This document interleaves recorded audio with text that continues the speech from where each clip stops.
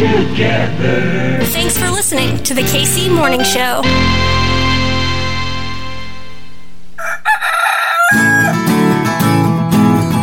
Everything's running smoothly. Yo, yo, yo!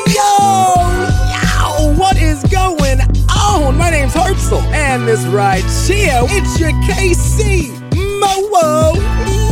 Show! Rock jock, wave that wheat. Don't call it a comeback, call it a historic comeback. Matt Street, we about to get after it, yeah? LFK. Woo! Ain't none of y'all going to class today. What's the word? Kansas City, a happy Tuesday to the KC Morning Hoes. You know what we do? Tuesdays on the KCMS. We TBA. That's Take Back America. Myself, Professor Harvey K. from the University of Wisconsin, Green Bay. Reclaiming that radical history of America. That social democratic history of America. And once again, we dig into FDR. More lessons from FDR. This is how we find ways to coalition build. My brothers and my sisters, we gotta change the world. And guess what? That is what we're gonna do. Absolutely. Rate, review, subscribe, do that thing you do back in your feeds tomorrow. Kansas City, I love you so much. I really do. My name's Hartzell. A good day to be a Kansas Citian. A great day to take back America. We'll see ya in the morning.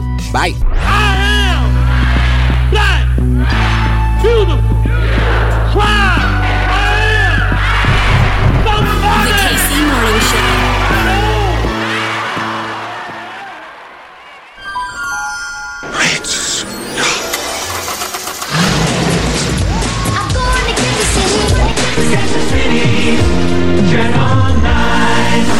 On January 11th, 1970, victory belonged to Hank Stram and his Kansas City Chiefs. TV9 News special report, Close Up the Flood of 77. From the Kemper Arena in Kansas City, Missouri, it's Milwaukee Bucks against the Kansas City Kings. Now Kansas Cityans must decide what happens next. What is to follow the city's Holy Week riots? I am here at the American Royal World Series of Barbecue. Darryl Motley awaits, and the Kansas City Royals are world champions.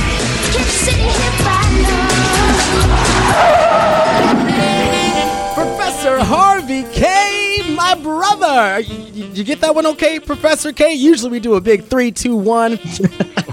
Yeah, I was trying to count down with my fingers. It looked like I was trying to give you the finger, and I wasn't, believe me. Professor Harvey K, the Professor Emeritus over at the University of Wisconsin, Green Bay, and every Tuesday on this your KC Morning Show, we take back America because we believe in the radical promise of people, the freedom of it all. And by the way, I want everyone to know that the shame of it is that we're not on YouTube yet, because seriously speaking, I think people would find us terribly endearing, Hartzell. You know that? You and I, we're like filled with smiles the entire time we're together. In fact, we need a stage show one night. Taking back America on the road. This summer, Lauren and I have been talking. If we get down, when we get down to St. Louis area, we should think about, since it's summertime, we should think about driving over to Kansas City. Is that like a bar where you've got that wrestling going on? You would come watch one of our wrestling shows? No. Professor K? I was thinking since you had access to the place. I think that'd be great. Yeah. By the way, is it a coffee shop or a bar? It's both. Oh, so I can get a drink there, right? Well, absolutely. You get a drink there, of course. Okay. I thought that I have to be loaded to talk to you. I see what you're doing here. When we make this tour happen, we're going to get shirts made, and we're going to get exactly that. HJK2KC Summer 2022. The tag team, Hartzell and Harvey versus all comers. Wow, I love this. This strategy meeting, I loved it. This is probably more for a Friday morning KC Morning Show than a Tuesday Take Back America. In fact, we got to say thanks again, Alan Minsky. He was amazing last week. I was not lying when I made that tweet. That's one of the best things we've ever done, Harvey. Well, I'm going to take that as not an insult to my one-on-one. You think maybe Alan might come back again sometime? Absolutely, without reservation. He loved it. He loved it. Generally, when we do stuff as a duo, he gives me a call afterward to say, "So we were good, right?" Or he'll say, "We were good," or "Was that good? Is Hartzell happy?" You know, those kind of things. I lied. I told him he thought he was good.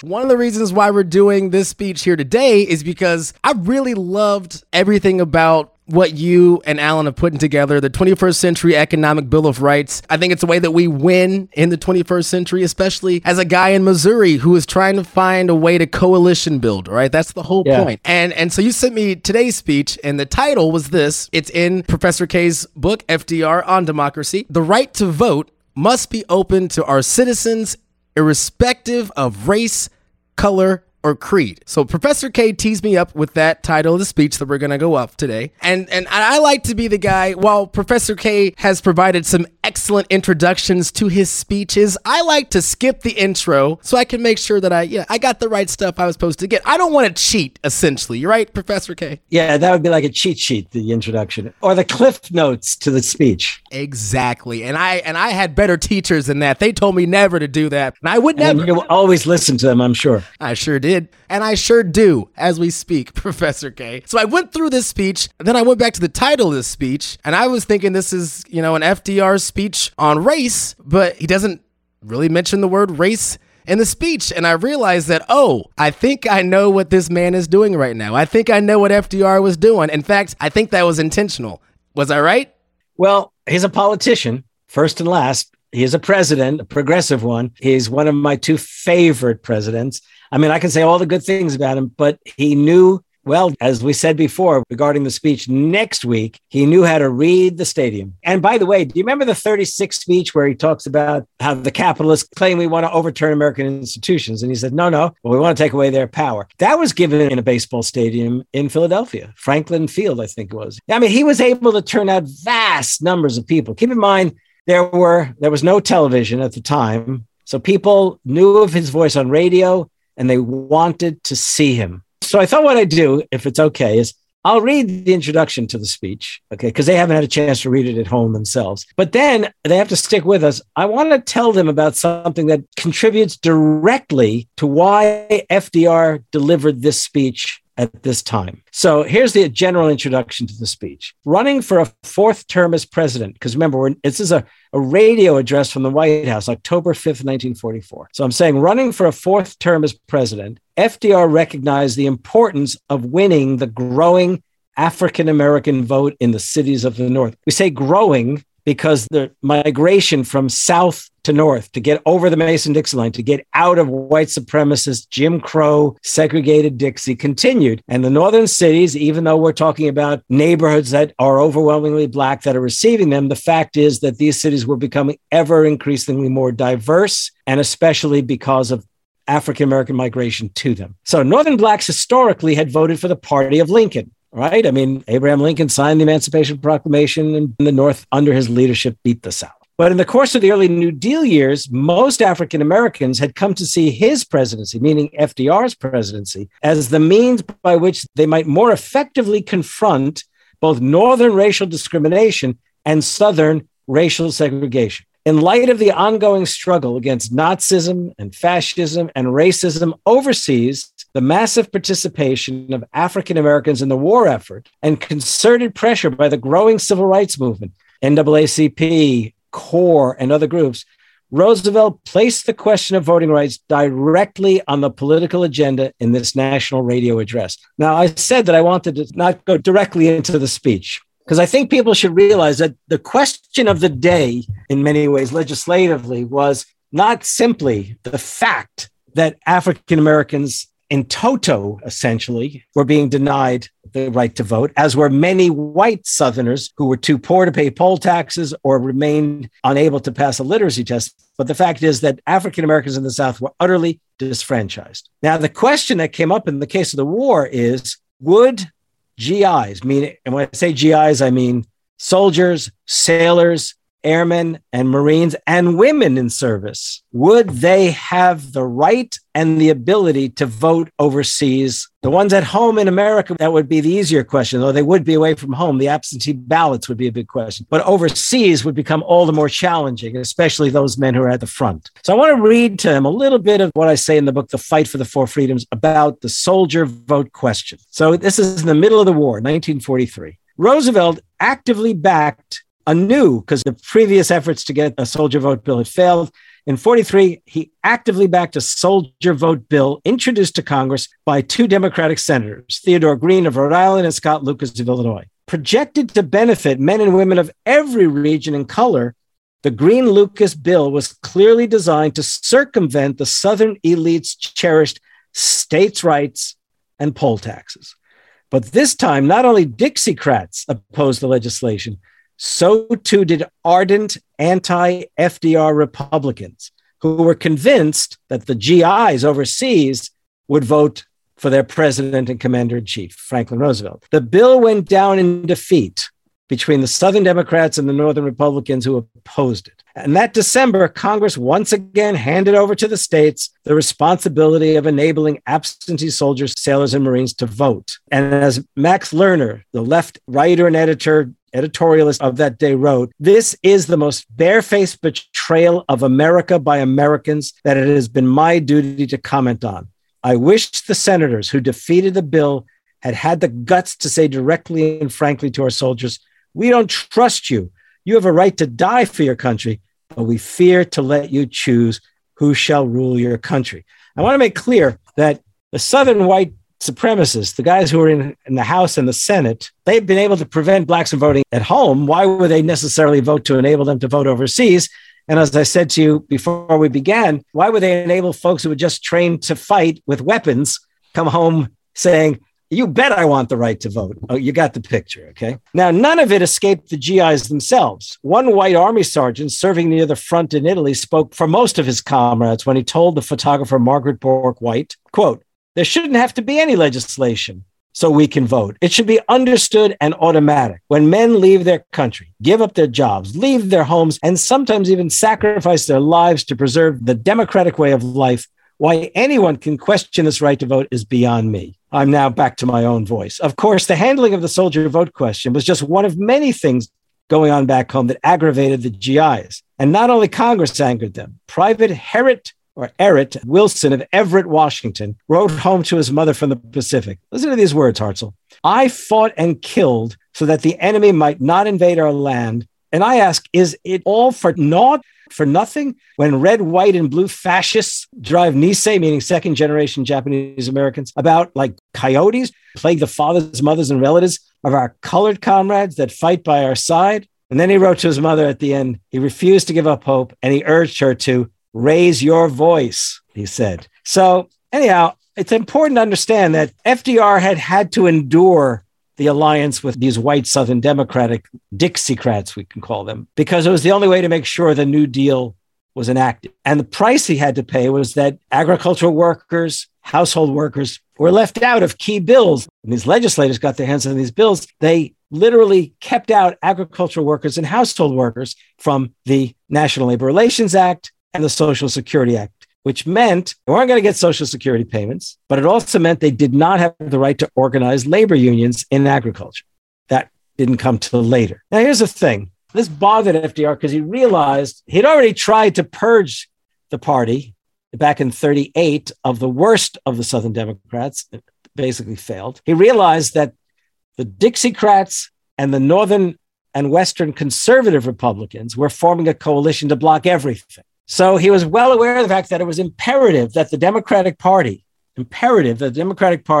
truly secure the right to vote for those who were being denied the vote. And I'm going to add something in here, which I hadn't told you before, Hartzell. I don't know if you remember this. Before the 1944 election, Roosevelt met with Wendell Willkie. Wendell Willkie was the guy who ran on the Republican ticket against FDR in 1940. Willkie was a liberal Republican who became all the more progressive during the war. And in fact, he and Roosevelt became, if you like, almost allies on many a question. And Roosevelt enabled Willkie to go around the world in an Air Force bomber, visiting allied countries to really sort of solidify the alliance around the world, and also in order to promote American interests. Well, when Willkie got back, he actually wrote a book, I think it was entitled One World. And in this, he's very blunt about it. He challenges Americans, seriously challenges, FDR included, to get over the race question, to literally become the nation it had promised all Americans it would become. Now, knowing this, FDR invited Willkie to a meeting. And FDR actually said to Willkie in this meeting, very little known about this, but we know it happened. It's going to be 44 when, remember, Henry Wallace would end up being pushed off. This is before that even happened. But he asked Willkie, would Willkie be his vice presidential running mate? Leave that Republican Party. In fact, he said, what he actually told him was this: let's create a liberal political party, meaning a social democratic liberal political party. We'll bring in their liberal Republicans, and there were quite a few of them in those days, and the progressive and liberal Democrats. And I think Willkie said to him, what about the Southern Democrats, the Jim Crow types? And basically Roosevelt said, let them go wherever they want, which is to say, he probably said, let them go to hell. But Willkie said, no, he would not do it in 44, but after the election, he would cooperate on putting that kind of new party together. He died of a heart attack or something after the elections. And then FDR dies the following spring. So, but the point is that FDR had these kinds of questions in his mind. He was serious about this stuff. So we have this speech that he gave in October 44. Now, as I said, undeniably, he was appealing for the black vote, which was up north. But he was also trying to project, as he did with the Economic Bill of Rights speech, a vision for America after the war, that all adult Americans, men and women, obviously that was accomplished in 1920, whether they were black, white, brown, whatever, had the right to vote. And the idea was to make sure they had the right to vote, to guarantee it. Okay. So let's take up this speech. It's not terribly long, but it's important.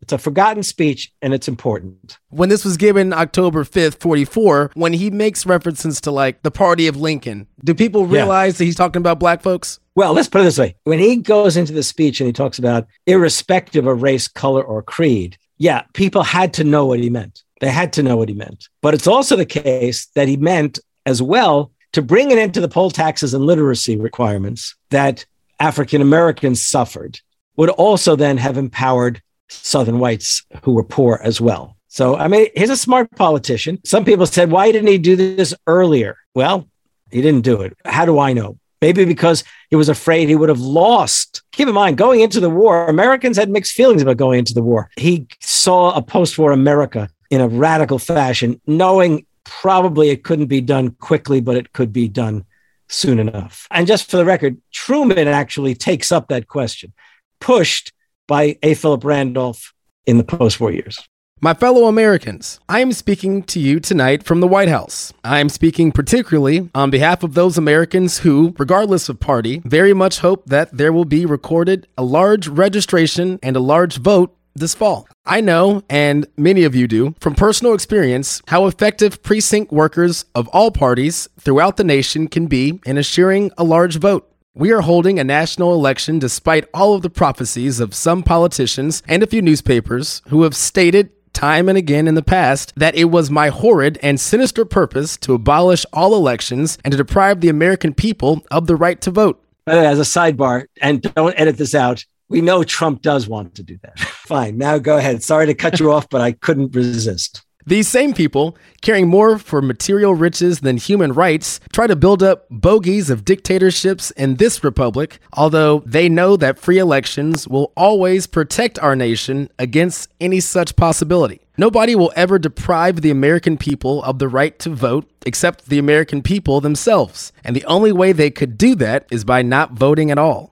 The continuing health and vigor of our democratic system depends on the public spirit and devotion of its citizens, which find expression in the ballot box. Every man and every woman in this nation, regardless of party, has also the sacred obligation to register and to vote. For the free and secret ballot is the real keystone of our American constitutional system. The American government has survived and prospered for more than a century and a half and is now at the highest peak of its vitality. This is primarily because when the American people want a change of government, even when they merely want new faces, they can raise the old electioneering battle cry of throw the rascals out.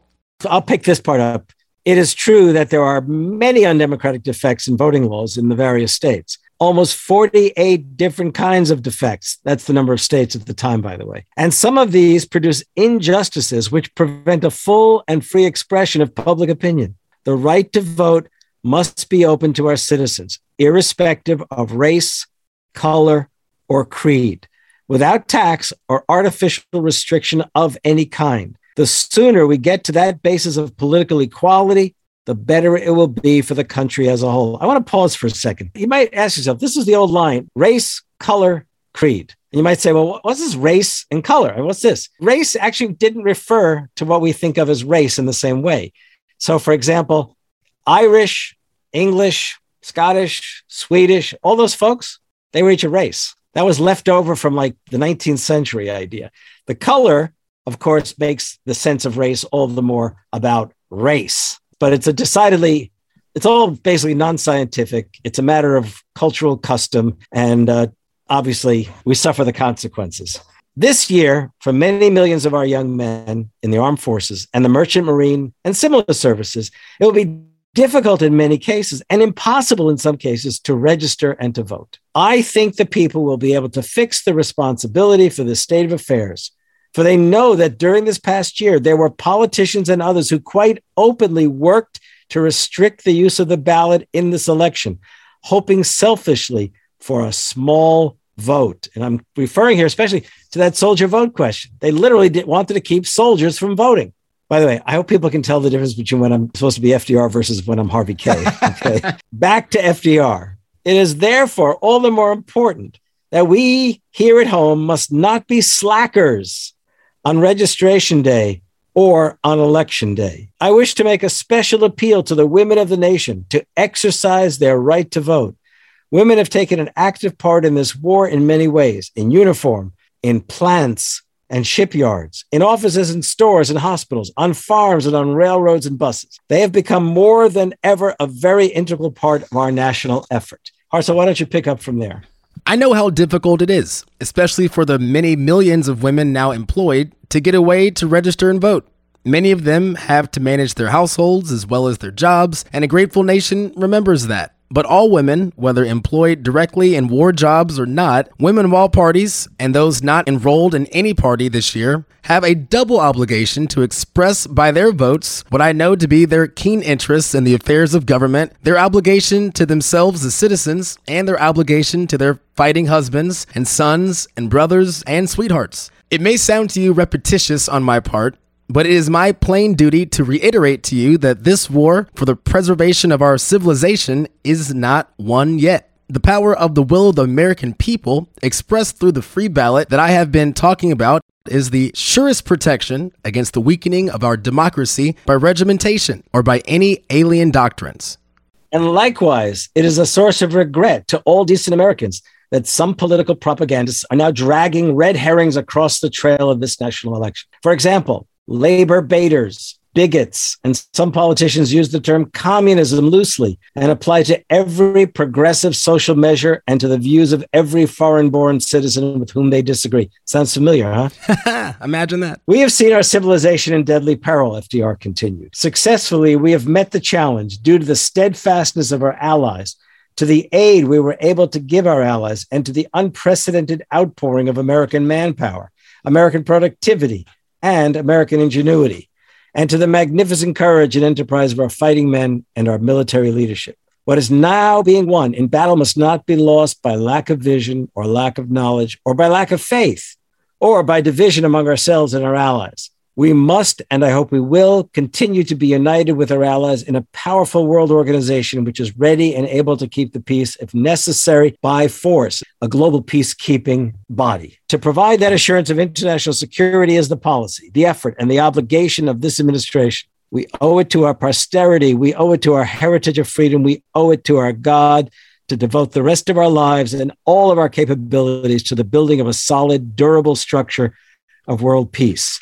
He believed it was absolutely essential for Americans to create not just the universal right to vote, but to create a true guarantee of their right to vote, to bring an end to this poll tax and literacy requirement bullshit. I mean, basically speaking, look, in 1938, he said anybody who accepted the Southern system was basically accepting fascism. It was on his mind. He just knew that in order to hold together his administration, he had to make compromises that probably pained him no end. This segment, one of the things that I think is a through line is that you can't have a conversation about race without a conversation about class. And I know that some of even folks who I agree with on the left think that maybe that is too reductive. And I think that, well, I'm in the game of coalition building. And I want to make it clear to everyone, I'm not ignoring a very fundamental fact here. the poor white farmer was not getting lynched. The lynching of African Americans was a real signal as to what the South remained through the mid-20th century. You said, to talk about race, one must also talk about class. And I'd flip it too and say, you can't talk about class in America without talking about race. Okay, in good part because we know if we're talking about improving the lives of working class people, the working class is the diverse class. I can't tell you how often, if I'm on Twitter and I say working class, somebody comes back and they say, yeah, you mean the white working class. I mean the working class. When I say the working class, I mean the working class, okay? I think you really just put a great button on this conversation. When so many folks, when the media or when, even the president, unfortunately, they do think of this fictional white guy from Michigan. And you're right. The working class is the working class. And when the working class has nowhere to go, that's how we get folks like Donald Trump or Josh Hawley here in Missouri. Professor Harvey Kaye, where are we going to be headed next week? I think we gave a little tease. We're going to be reading the stadium. Is that what FDR was doing? Yes. Next week, we are going to be doing a speech. Oh, I was looking in the book, but this is the one speech that I regret not having included in the book. This is an address at Fenway Park, Boston, Massachusetts, on November 4th, 1944, right up against the nose of the election, 3 days away. And, there's that article in the Boston Globe that I sent you a link to. If you remember, send me back that link. So it would be fun to maybe read a couple of lines from that next week. Yeah, and that's the article from 1944. I think it was the day after the speech was given. Right. The reporters were there that night, and then the next day they reported on the speech. Or you at least be prepared to read some delicious lines from that article. 40,000 strong, apparently, in Fenway, according to the Globe. And that's the kind of live show you and I need to do. We said already that we've got the HJK2KC. That tour starts this summer. Come on, coming to a stadium near you. I'm going to drop a name before we go tonight. I haven't read it yet. I just got a text from Nina Turner. I don't want to claim any kind of importance here, but Harvey Kaye, you name dropping. I look forward to when people say, you know Hartzell Gray? Wow. You mean Hartzell, you know Harvey J. Kaye? That's us. That's us. That's it. Professor Kaye, my brother, I love you. Next week, we're going to have a good one. Let's keep changing the world. Let's keep taking back America, yeah? Absolutely. Where can they find you, Professor Kaye? I can't say they'll find me at the White House, but I can say they will find me at Harvey J. Kaye on, what's it called? Twitter? Twitter, that one. That one. And last but not least, if some of this didn't make you smile, I don't know what will. Oh, and on that note, Professor Kaye, my brother, until next week. You bet, next week.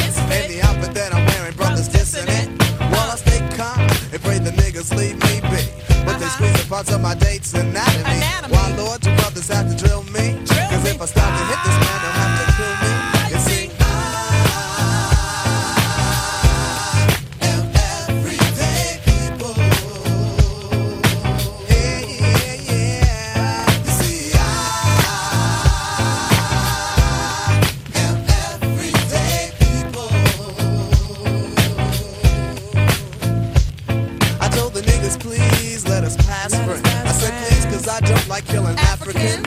But he wouldn't stop, and I ain't Ice Cube.